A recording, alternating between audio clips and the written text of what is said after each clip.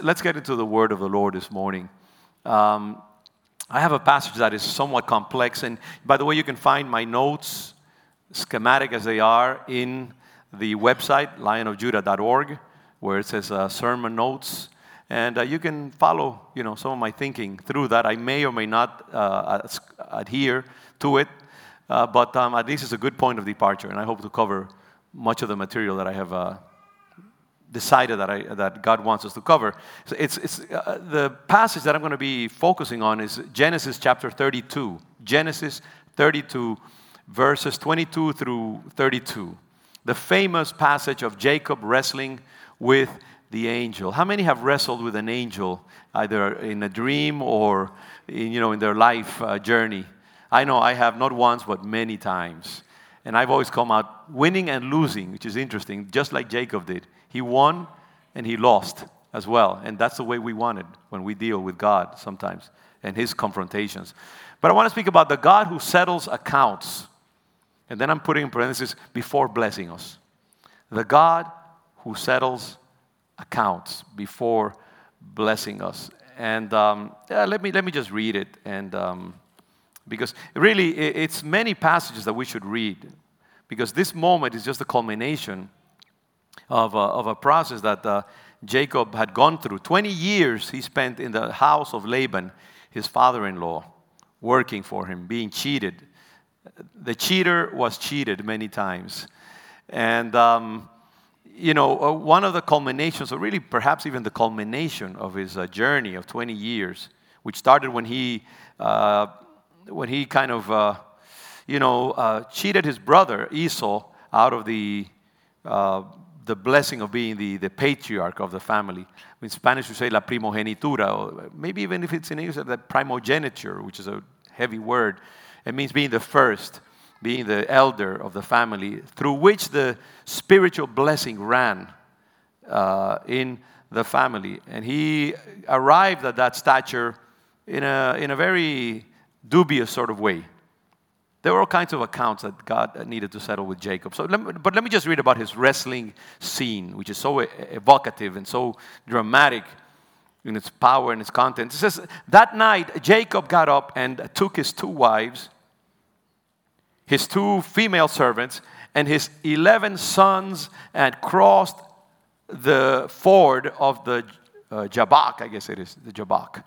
After he had sent them across the stream, he sent over all his possessions. He had acquired many possessions, many things in those 20 years of being with his father-in-law. After he had sent them across the stream, he sent over all his possessions as well, all his cattle and so on and so forth. So Jacob was left alone. Many times God encounters us in those moments of aloneness, those moments of meditation, like Elijah in the desert. That's why we need to take time to be with the Lord, to be with God. We need to be a people who take time to meditate, to be with the Word, to take a long walk somewhere, to deliberately set time apart to hear from God. So he sent his, he knew that this was a momentous occasion. He's returning after 20 years of being away from home to confront many situations that he left behind. And so he takes some time to kind of meditate. So he was left all alone. And a man, it says here, wrestled with him till daybreak. And a man wrestled with him till daybreak. That's one of the sort of most, treacherous transitions in Scripture. Because this man is not just any man. This is the angel of the Lord. And the narrator just says, and the man wrestled with him as if it's nothing. This is an extraordinary, miraculous thing. It is the angel of God himself, wrestled with him till daybreak. When the man saw that he could not overpower him, remember, this is an angel. This is a kind of a projection, a hologram, if you will, of God almost. When the man saw that he could not overpower him, he touched the socket of Jacob's hip, so that his hip was wrenched. It was dislocated as he wrestled with the man. Then the man said, let me go, for it is daybreak. But Jacob replied, I will not let you go unless you bless me. This is one of those samples in Scripture of persistence. And remember, we're talking about, in general, about the resilience and steadiness in trials and difficulties. And persistence is one of those elements that lead to resilience and to being able to get back from moments of loss and so on. And Jacob was an insistent individual. So he says, I will not let you go unless you bless me. The man asked him, what is your name? Jacob, he answered. I'm going to stop saying the man because also there's an angel, and some translations include that. Then the angel said, your name will no longer be Jacob, but Israel, because you have struggled with God and humans and have overcome. Jacob said, please tell me your name. But he replied, why do you ask my name? Then he blessed him there. So Jacob called the place Peniel, this place which has the meaning of God's face, God's countenance, saying, it is because I saw God face to face. So do you see the true nature of this man that the NIV, I think, too superficially calls man? This is an angel. This is a divine being. This is a divine projection of the glory of God that can be consumed by a mere man because his true presence cannot be digested. But God wanted to have an encounter with this man, Jacob. And he had that power. And Jacob is aware, I have wrestled, I have somehow been in confrontation directly with God. And so he calls the place where this happened Peniel, meaning the face, the countenance of God. Because I saw God face to face, and yet my life was spared. The sun rose above him as he passed Peniel. Interesting note. And he was limping because of his hip for the rest of his life, by the way. Therefore, to this day, the Israelites do not eat the tendon attached to the socket of the hip, because the socket of Jacob's hip was touched near the tendon. And again, I don't know why the NIV doesn't mention the fact that other translations, if you look at them, it says, Jacob limped for the rest of his life because of that encounter with God. So in a sense, Jacob acquired huge amounts of glory. Look at us speaking about this event 3,000 some years ago, afterwards. So nobody else has ever engaged in something as sublime and unique as what he experienced. But he limped for the rest of his life. There's a lot of literature in that, huge amounts of content to meditate about that. He was touched near the tendon, and he limped for the rest of his life. Every year, after we do our audit of our finances and send it to Cass Bank, who is the bank that holds our mortgage, predictably, a few weeks later, I will get an email from Lincoln Vermeer, a friend, actually, we've known for many years. And Lincoln Vermeer is one of the vice presidents of Cass Bank. And Lincoln will always send me an email saying, Roberto, I have some questions for you about the audit, and would you clarify this for me? I sent the questions to Yoxmar Rodriguez, who is our finance person, and it can be anything. It can be, tell me why the tithes and offerings were so much higher than last year or lower than last year. Here you say that grants were such and such an amount received by our nonprofit part. And last year it was much less or much more than that. Can you account for that? Things of that nature. This year, one of the questions was, where is the PPP grant loan, that we got out of the stimulus, which blessed us greatly? Where did the accountant place that? Because I don't see it sort of accounted for specifically. So we had to go back and call the accountant because it was very difficult to find it.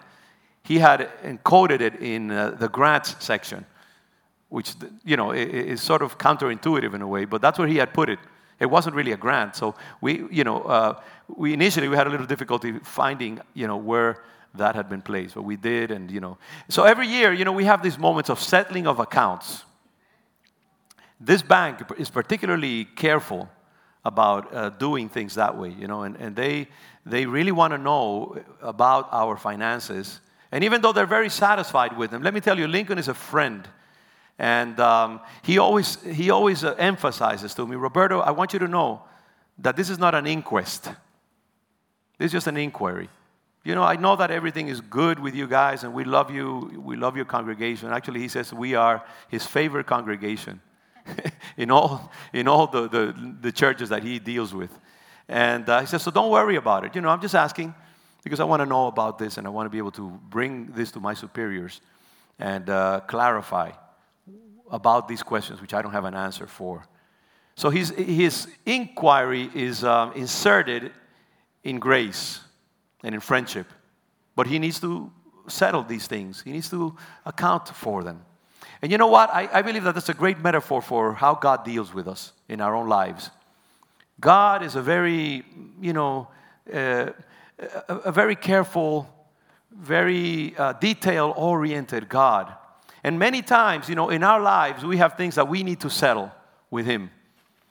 There are debts that we need to clarify. In the course of our lives, we acquire many debts with people and especially with God.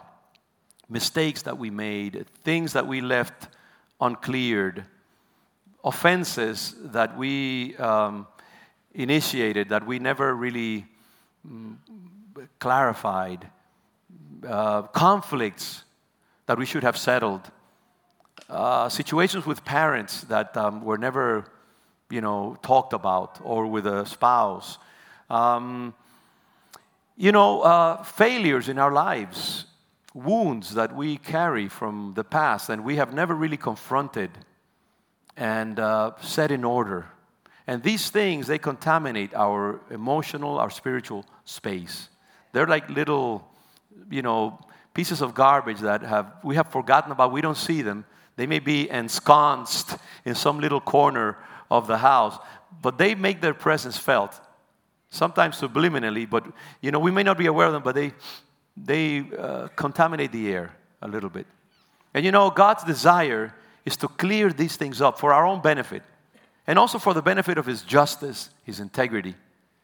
And sometimes He needs to do to have those moments of settling accounts before blessing us.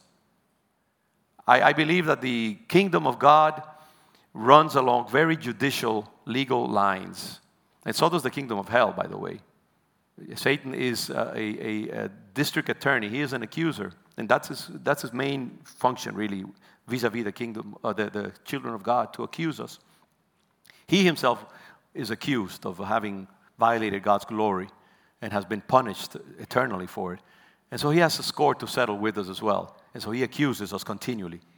And he doesn't accuse us to, like Lincoln, from a perspective of grace. He accuses us from a perspective of hatred, envy, and Pharisaic seeking after justice.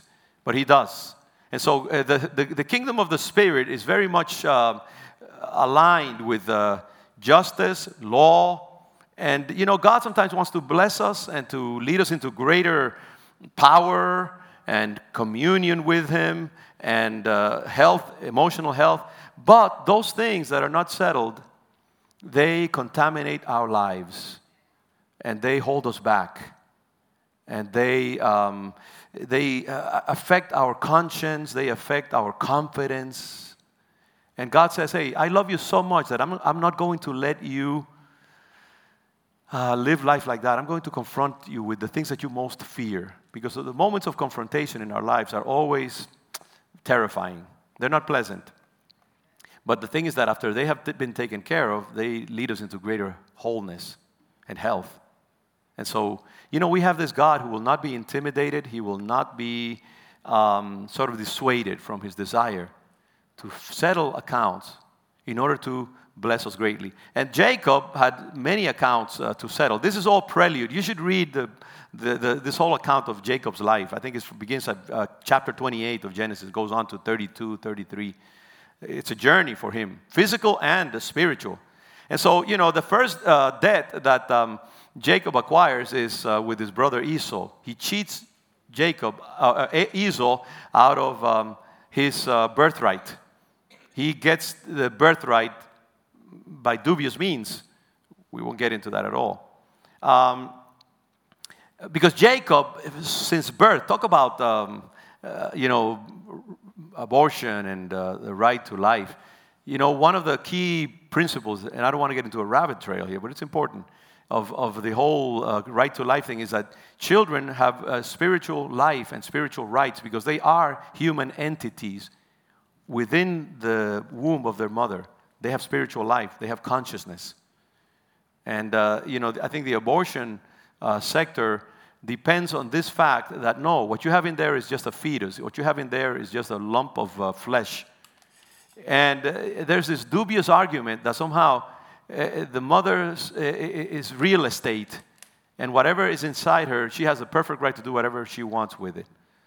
So if she, within her property, wants to get rid of that thing, it's fine, because that's her property. That's why, if the head is out or if the body is out, then you can or abort a child. But what we know is that a child, mysteriously, is an entity, is a human being. And Jacob and Esau, you know the story. They were wrestling inside. Jacob was a determined man right from the womb of his mother. And he was he was positioned in such a way that through the process of birth, Esau was going to come out first and be the firstborn. But Jacob was trying to grab him, so in order to position himself to come out first. Imagine that. Can you imagine that? And unable to do that, Esau was born first, and he had the right.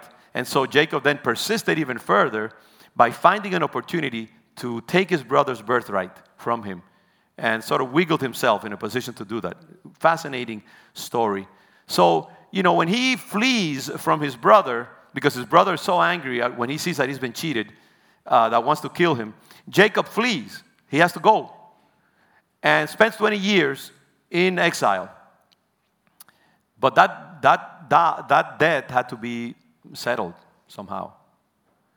And then he goes into his father-in-law's journey, his territory, and his father-in-law is another cheater and cheats him over 20 years, making him promises, exploiting him, not fulfilling the promises.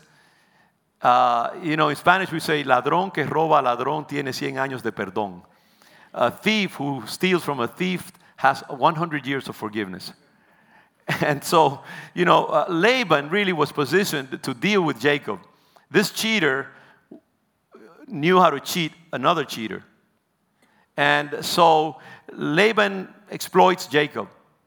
And then one day, the Lord himself says, Jacob, it's time now. 20 years, you've paid your dues, leave. But Jacob does what he always does. He flees without telling his father-in-law. He takes all his stuff, lots and lots of cattle, gets his 2 new wives that he had, Raquel and Leah. Yeah. And so without telling Laban, he flees with all his stuff. And leaves a debt behind. He doesn't tell his father-in-law that he's leaving. You see, this pattern of fleeing, in a sense, he cheats his father-in-law. His father-in-law thinks that he has cheated him, because God has also blessed Jacob during his exile. This is something that we don't have time to get into. But this God, who is so legally oriented, is also full of grace. And he knows the destiny that he has for Jacob. And Jacob has the birthright. He is the patriarch. And so God is dealing with Jacob, but at the same time also blesses him with wives, children, land, cattle. Well, not land yet, but cattle, yes, many, many riches. He acquired a lot of wealth, supernaturally. And so there's another element here that we don't have too much time to discuss. This God who, through our journeys of growth, he disciplines us, he deals with us, and at the same time, he also blesses us. And he blesses us financially and physically. Let me tell you, I believe in the prosperity of the kingdom. I believe in that. And it can be exaggerated, but God is into blessing his children. Many times we don't expect that blessing because we've been taught that, that's sort of being selfish and Pentecostal. But really, God likes to bless his children. So God blesses Jacob because Jacob has a spiritual stature that needs to also be translated into actually, a certain kind of heft and gravitas and dignity.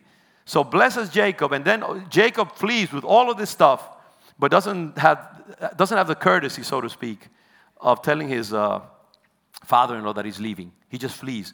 And this is a defect that he has. And God wants to deal with that defect. God wants to teach him something about settling accounts, about proceeding in life with integrity. So Laban, when he finds out that his son-in-law has left with his wives and so on, goes after him. 7 days later, reaches him and confronts him. Interestingly enough, on the way to finding Jacob, God gives him a dream and says, be very careful not to speak angrily to Jacob. What a strange detail. Why? Because, this is his son. He has dealings with him. He wants to confront him, but you better confront him with the dignity that he deserves. He's a patriarch. He's my son, and I have chosen him for a specific purpose. So make sure you treat him with the dignity that he deserves. He may be a bit of a scoundrel, but I have chosen him, and I affirm him. And so Laban finds him. So you see this wrestling here of God himself. His clarity and dignity and judicial ways of dealing, but also his mercy, his grace, his compassion. These two things are always in this narrative here, working with each other, in dialogue with each other. So Laban finds Jacob, confronts him. Again, interestingly enough, Jacob is able to explain certain things. They both clear accounts. Jacob tells him how he's exploited him all these years. Laban says, yeah, but you left without telling me, and you cheated me. He says, no, I didn't cheat you. God blessed me. And out of the end of that tense dialogue emerges an agreement, a pact, a covenant between the two of them, that they will always have peace among them, that they will always watch out for each other, and that there will be good relationships with each other. A wonderful way of settling accounts, of clarifying things. Many times in our lives we avoid difficult conversations. And I know that a lot of people in the church even, we avoid difficult conversations even among us. And we live our life, our communal life in America sometimes under this guise of comedy and good relationship, harmony, and yet we have all kinds of stuff under the ground we don't talk about, we don't confront. And I have found that many times good conversations, they're very unpleasant, but they are very necessary. And after they have been carried out, they leave a good feeling of wholeness. And so one of the things that we can get out of this passage is the fact that sometimes we need to have those difficult conversations. We need to speak clearly. We need to be upfront with people.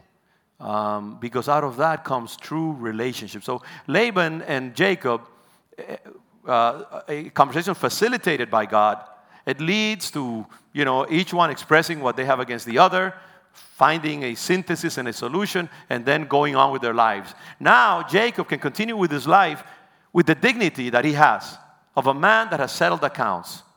He is a patriarch. He is a spiritual priest. And Laban is at peace with his son-in-law. And they both can then go on with their lives. And still, there's another confrontation that awaits him with Esau, because Jacob is now returning home after 20 years of exile. And he will also have to deal with Esau when he gets there. And he's dreading that. So, you see God working with this man, Jacob, and trying to get him to where he needs to be in terms of integrity, a walk with God. God endows us many times with specific gifts. And I've always said, and it's not original to me, that every gift has a dark side. So, for example, an evangelist. People with an evangelistic gift, they are entrepreneurial. They are good salespeople. They could have been good salespeople in other things. Billy Graham, I remembered in watching a documentary the other day, sold Fuller brushes before he became an evangelist. And Dwight L. Moody, I remember now, also he sold shoes. He was a shoe seller and was a man of great entrepreneurial gifts. But sometimes I've seen evangelists, people with evangelistic gifts, they can be somewhat superficial, unstable, they don't stay in one single church, they are shifty and so on and so forth. Not all, but some. It happens with people with prophetic gifts. Pastors have their own gifts. You know, pastors are gifted many times with an attitude of soberness and judging things and being very careful before making decisions and seeing the whole of a congregation. That's because their gifting requires that, or their position. But also pastors have their dark side, which is we can be very careful, very meticulous. We overanalyze and wait until everything is absolutely clear before we take action. And many times we lose opportunities. And we are so conservative that we lose opportunities to take our congregations to the next level because we're always thinking about what could go wrong or whatever. So there's always a good side and a bad side to things like that. Jacob was an entrepreneur. Jacob was a fighter. He was a warrior. Jacob seized the day. And he also, you know, he whatever, what is it, by crook or by what? By hook or something like that? Huh? You heard that. I didn't quite get my ears. But whatever it is, you know, he would get it. He would find a way around, like he did with the birthright. But that has his dark side, you know. Sometimes he cut corners. He cheated. He engaged by dubious means to get what he needed to get. So he had this shadow side with him, and that's what God is addressing. You remember Elijah also? Elijah, I said earlier when we did an analysis of his moment in the desert, Elijah was a prophet with great strength and fortitude. He was a man of confrontation. He was fighting against demonic kings. And so he needed a lot of strength and violence as well. And he depended on just this powerful anointing. But he didn't know the other side of God, the pastoral side, what I would call the feminine side of God, with great care. And he didn't know that nurturing side of God, and God wanted to teach him about that side. To trust in him, to not try to get everything his way, and just because that's what he needed to do because of his anointing. But he had that dark side that he was going to die without knowing this other side of God. So God took him into the desert, brought him to the end of his rope, confronted him alone in the desert, and taught him that God is in control, not he, and that God is always in control, that he could learn to rely on God, that he could come to God for nourishment. And that he could speak to him in a whisper, not just in, you know, tremendous, horrendous actions. And so God is always into this.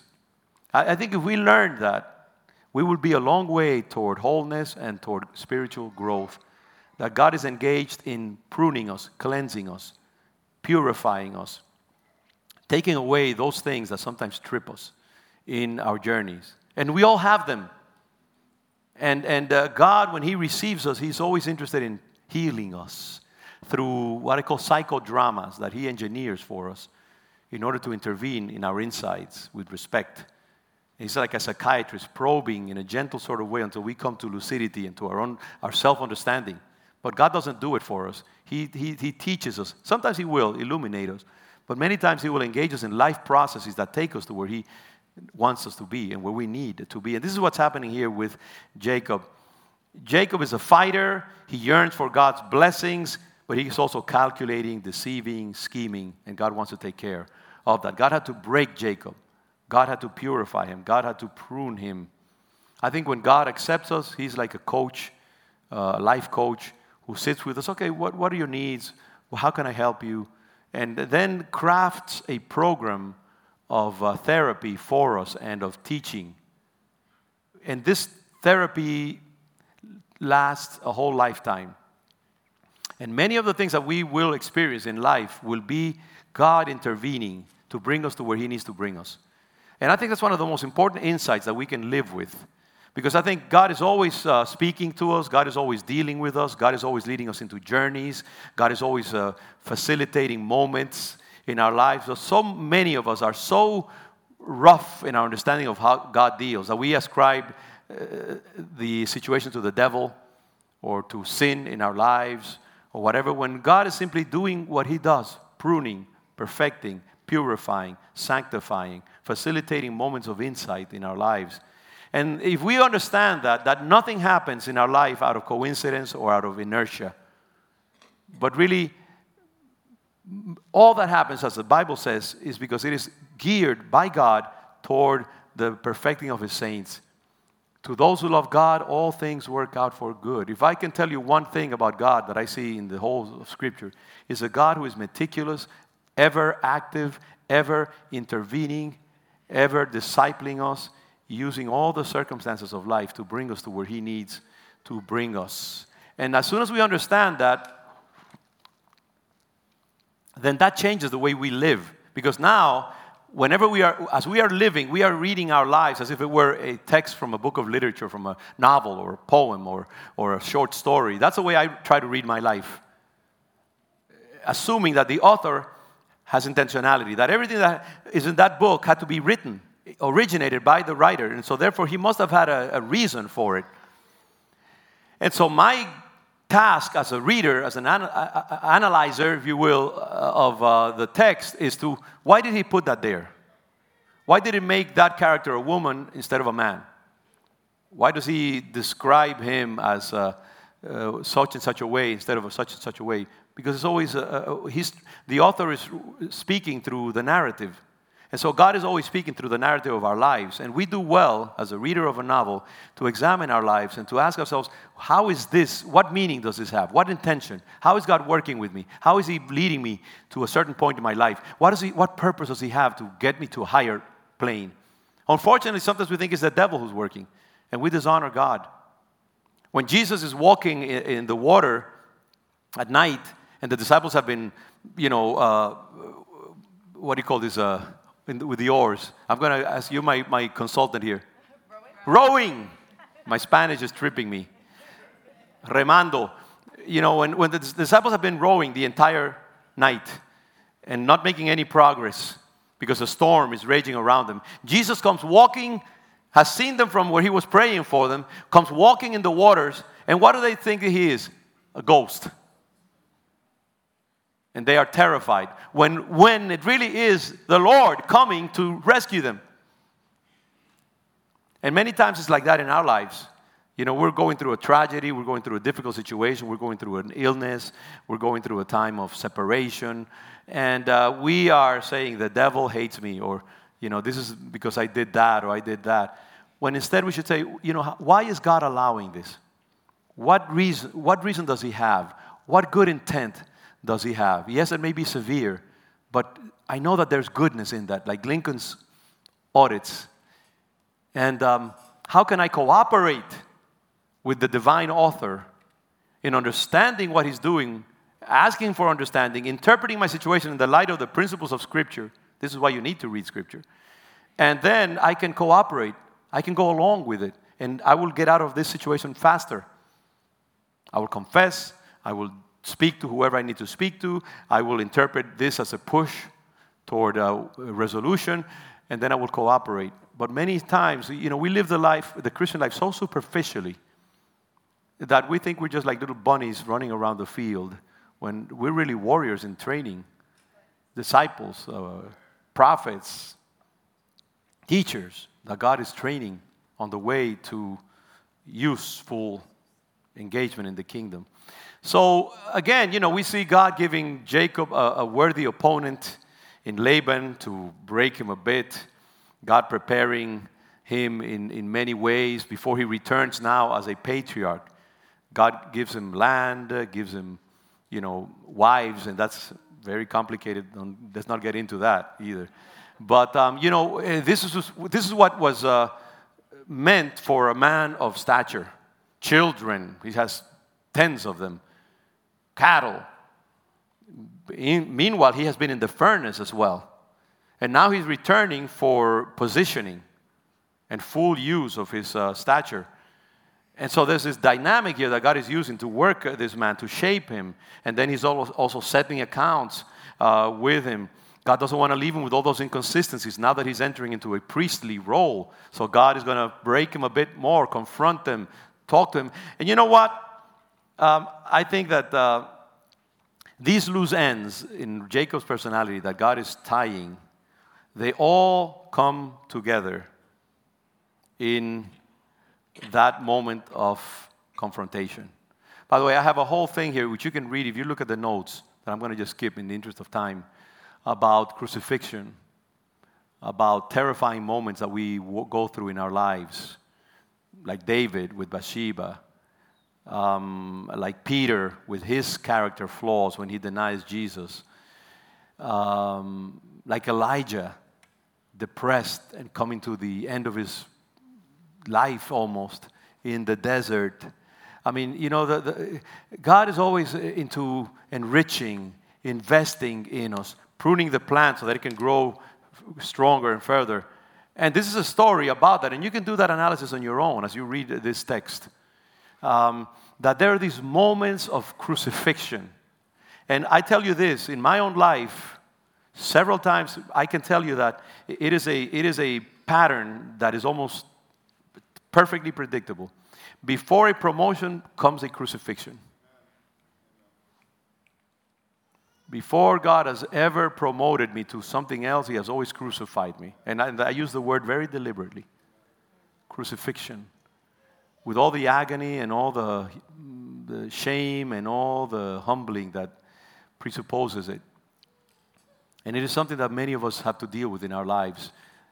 And you want to understand that. So if you ever feel that you're being crucified, this is not a nice metaphor. This is not a poetic image. This is a reality in the life of God's children. And usually out of those crucifixions emerges huge amounts of life, blessing, joy. If we, like Jesus, in the cross, we let the cross settle into us. We don't avoid it. We don't try to minimize it. We let it have its way with us. And we find a strange kind of peace, actually, in letting the cross go right through us and have its way. As long as we resist it, we will be like Sisyphus. We will be put to do this, to take the boulder and just push it once more up to the top and do it again and again until we learn the lesson. Much easier to learn the lesson, to let God have His way in your life, to drink the bitter cup, to not accept any medicine that will diminish the power of the crucifixion and the strength of it, so that the crucifixion can have its way in your life. Learn to love crucifixions, even as you hate them, because it is God's way of cutting through all the gunk and all the imperfections in our lives. But this moment of confrontation with the angel, this is one of the richest, I think, pieces of literature in all of the Bible. This man, who is, as I say, an expression of God, a projection of God Himself, how did that happen? Did the angel initiate the wrestling, or did the wrestler, Jacob, initiate the wrestling? I don't know. But whatever it is, I mean, the narrator simply says, and an angel wrestled with him the entire night. This moment of wrestling is a poetic image, but also very real, of our wrestlings with God. We are all Jacob. We are all wrestlers. We are all trying to get something out of life and something out of each other. We are always many times using illegitimate ways of carrying on the business of life. We all have debts. We all are exiles. We are all fleeing from something or someone. And God is very interested in dealing with us. And our entire life will be a protracted wrestling match with God. It will be God holding on to us and confronting us with His sovereignty and His lordship.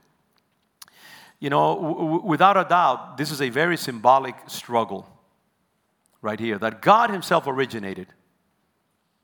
God allowed this to happen. God engineered it. God arranged the moment. because it was like, this is for all times. This is for all the generations throughout history that have experienced this moment and have learned from it like we are today. And so he wasn't just wrestling with Jacob, he was wrestling with all of us. And God is confronting him with who he is. You know, this painting of Gustave Doré I found it to be this moment has been painted and perhaps even sculpted and narrated in many different ways throughout history. But I found this painting evocative and interesting because, you know, the way the angel, you see, Jacob is a perfect figure of dynamism and agony and struggle and intentionality and just sheer force. The angel is simply holding him back. The angel seems to be totally in control. He's not breaking a sweat. He's taller than angel. He seems to be heftier, more powerful. And he's just like grabbing Jacob and holding him like a parent holds a 3-year-old who's having a temper tantrum. You know, just, all right, you want to fight? Okay, let's see, let's see who wins here. And I think that's really such a beautiful image of God working with us, you know. I mean, God allows himself to be challenged many times, to be disobeyed, to be violated in his dignity. And, you know, but he's in control. He's too powerful to be totally alienated by what we're doing. He knows who we are. He knows our frame. He knows that we are but dust. And he knows that in engaging us, there's a process of working out certain things inside of us that need to take place. It's a kind of, again, a psychological process, a therapy, if you will. So I know that God is in control all the time. It's not like he couldn't deal with this in 1 millisecond, but he knows that this is important for Jacob because Jacob is working out things, dark forces within him, dark inclinations that are within him, getting things his way, fighting for every little thing, no matter what price, no matter what he violates. And so he wants to get the blessing from in that wrestling, there's parts of his personality that are being worked out as well. There's Jacob the wrestler, and he's actually wrestling with God. There's Jacob the persistent, insistent, and he just sticks to this fight until the end. There's this Jacob that gets things by force if necessary. You know, and there's this Jacob also that is self-destructive in doing that, just like we are self-destructive in our ways of dealing when we go against the principles of the kingdom of God. I mean, there's all kinds of things, in there. And this titanic struggle sort of exemplifies and incarnates everything that Jacob is and that is wrong with him and that is also potentially good through him. I think this image says it all. Look at Jacob. I mean, he is 1 foot almost in the precipice. He's losing the battle, but he still keeps fighting. And what he has going on his side is that he can cling on to this man, this angel. He has a passive force of clinging to God. And it occurs to me as I say that even when we struggle in our lives, even when we go through tragic moments that will sort of incline us to abandon the fight, to leave God, to curse him because the agony is too big and too intense, let's stay in relationship with him. Let's not deny God like Job's wife. Why don't you just curse God and get it over with? What has he done for you? And Job says, hey, even though he slay me, I will still bless him. We yesterday visited a family from our Spanish ministry whose son died. We met him here just a couple of months ago. COVID in Colombia. A wonderful, wonderful family. We will bless them this afternoon when they come and pray for them. And, what do you tell somebody like that? Their son that they prayed, wrestled for, travailed. The whole church was praying for him. At the age of 30, I think it is. It's taken away from them. What parent, what do they feel? It's almost ridiculous and insulting to tell them anything.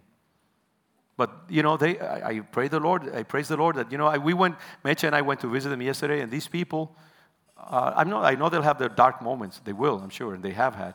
But we were absolutely astounded at their fortitude and their love for God. I mean, they were surrounded by God's people, and that's such a good thing. They were bringing arroz con leche and, pernil and rice, and they were all eating like crazy and loving on them. And I think that helps also. Community helps a lot, and the love of God's children. Always be in community, always seek friendship. But what astonished me is the level of love and faith that they were able to exercise in the midst of their loss. And I think we need to stick to that angel like glue. We need to hold on to God as He's wrestling with us, and as our human nature is inclining us to flee and to say, hey, I'm done with this evangelical stuff, with this faith stuff. No more. Force yourself to stay in relationship with the angel until he blesses you. And the angel, the angel does bless him. And this is why, Israel's name, Jacob's name is now Israel, because instead of a deceiver, he has been promoted, but he has also been crucified.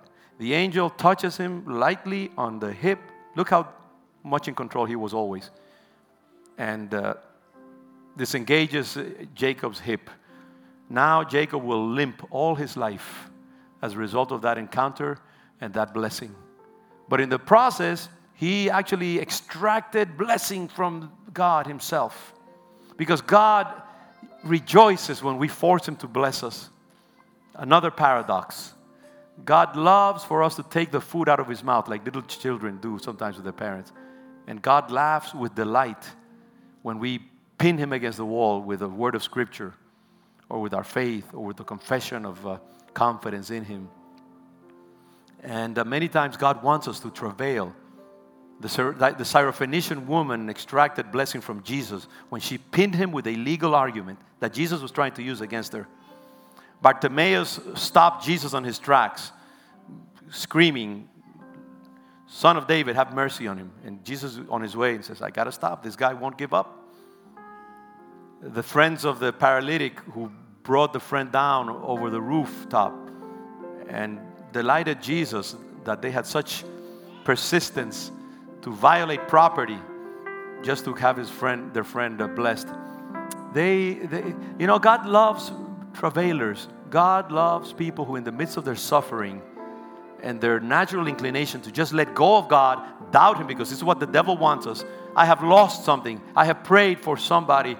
God didn't heal them. I have prayed for healing in my own life or for this job, and then I lose it. I don't have it. I thought that I was going to be corporate executive by this time, and I'm just a paper pusher. And we are all inclined to let go of God. Do not let go of Him, because He's involved in a wrestling match that will bless you at the end. And He's not mad at you. He's just a good manager, a good administrator, a good leader trainer. And so do not see your struggle and your loss as a curse. See it as a point of departure toward greater stature, greater blessing, greater positioning, for now being used more greatly by God. And as you come into that moment of lucidity and insight, and you realize what God is doing, then the blessing is prophesied into existence. Then a door is open for the blessing to come into your life and to be completely applicable and functioning. This is the mysteries of the Christian walk. It is so sublime, and yet we kind of think that it's just a walk in the park. And the last thing is this thing about Jacob's hip. I know this as well, which is the paradox, that we will always have limps in our lives that are signs of our encounters with God, signs of our character flaws, signs of Satan's ways sometimes in our lives. But that's, it is like a warrior who has been wounded and carries a medal. A warrior's scars are a warrior's decoration as well. They are moments of validation, things that show that they have been there and that they used the virtues and the attributes of a warrior. And I tell you, many times we will be limping for the rest of our lives. Let's get used to that. This is the dark side of the Christian journey as well, but it's the glorious side as well.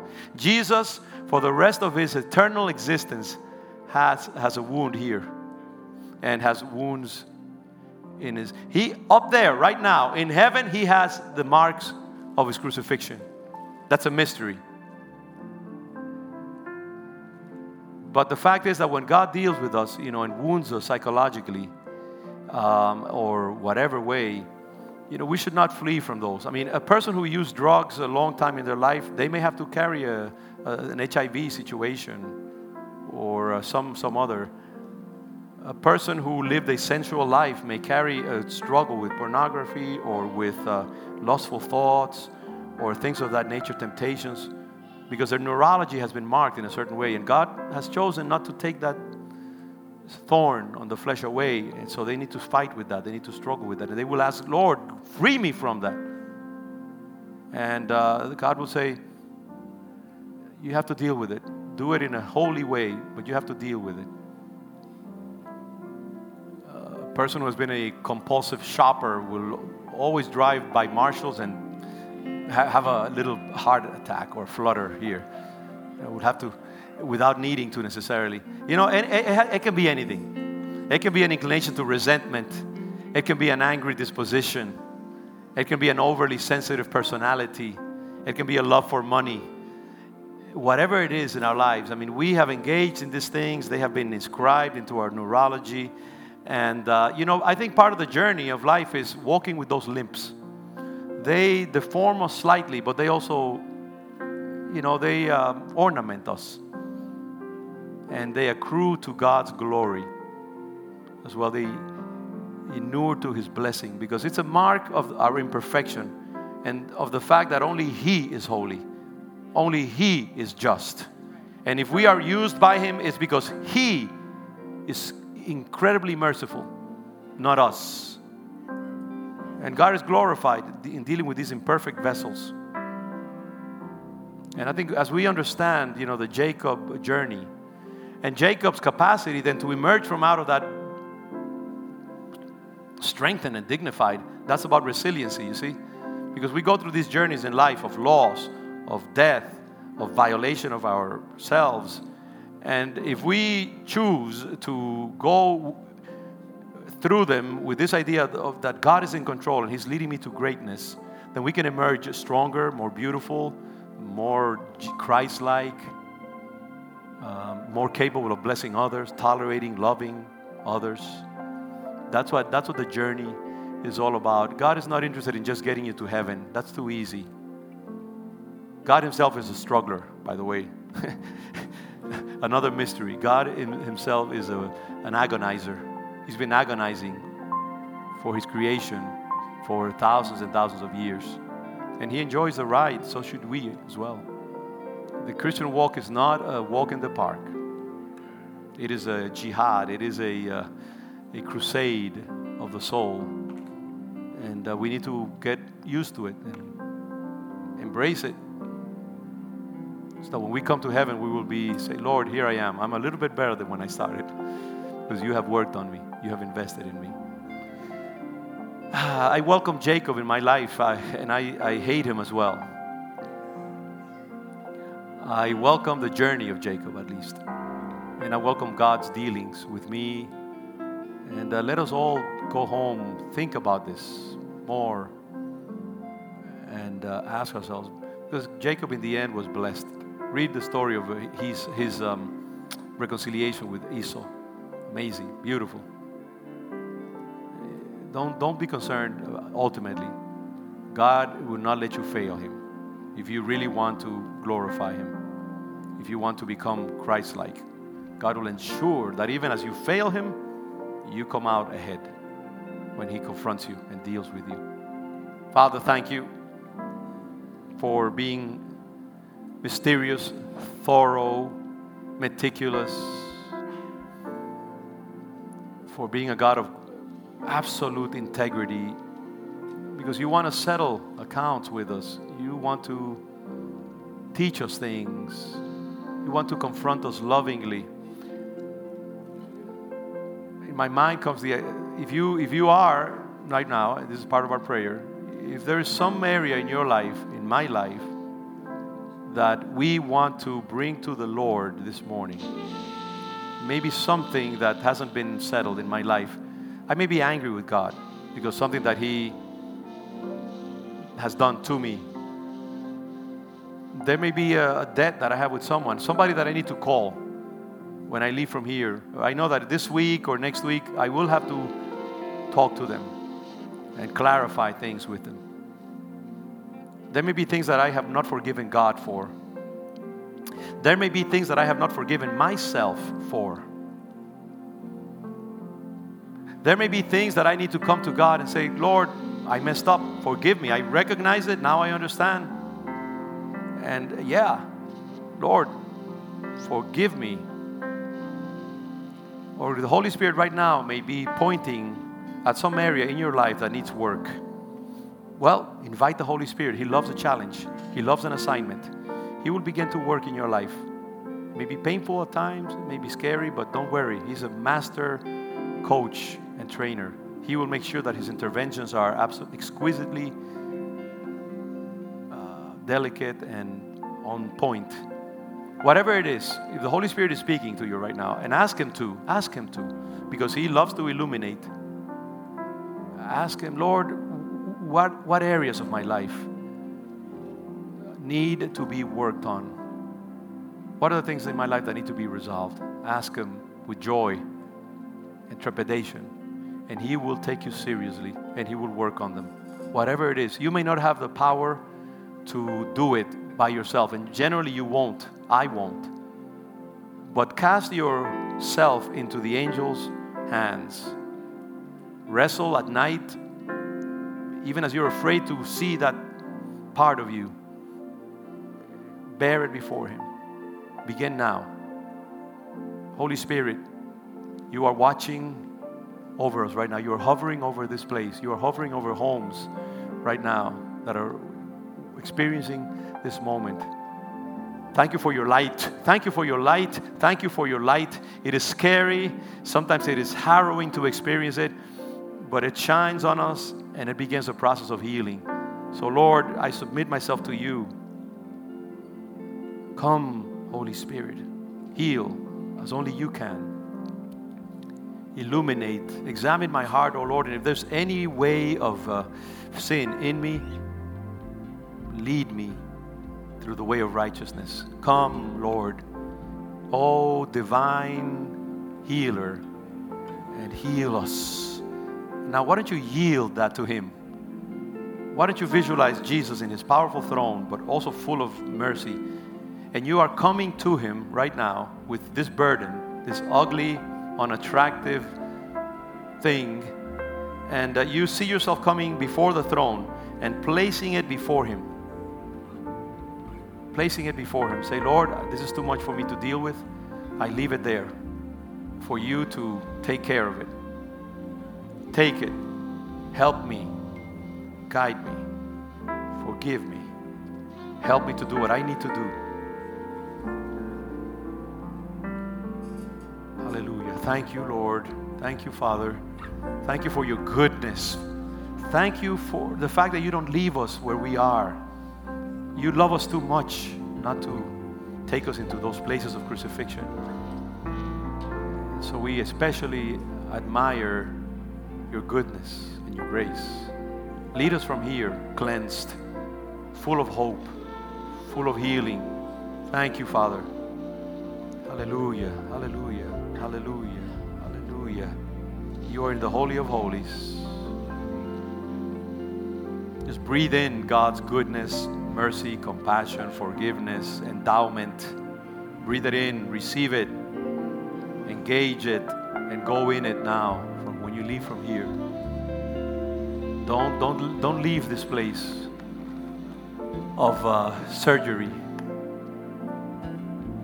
Take time to be there and let Him work in me, in you. Spirit of God.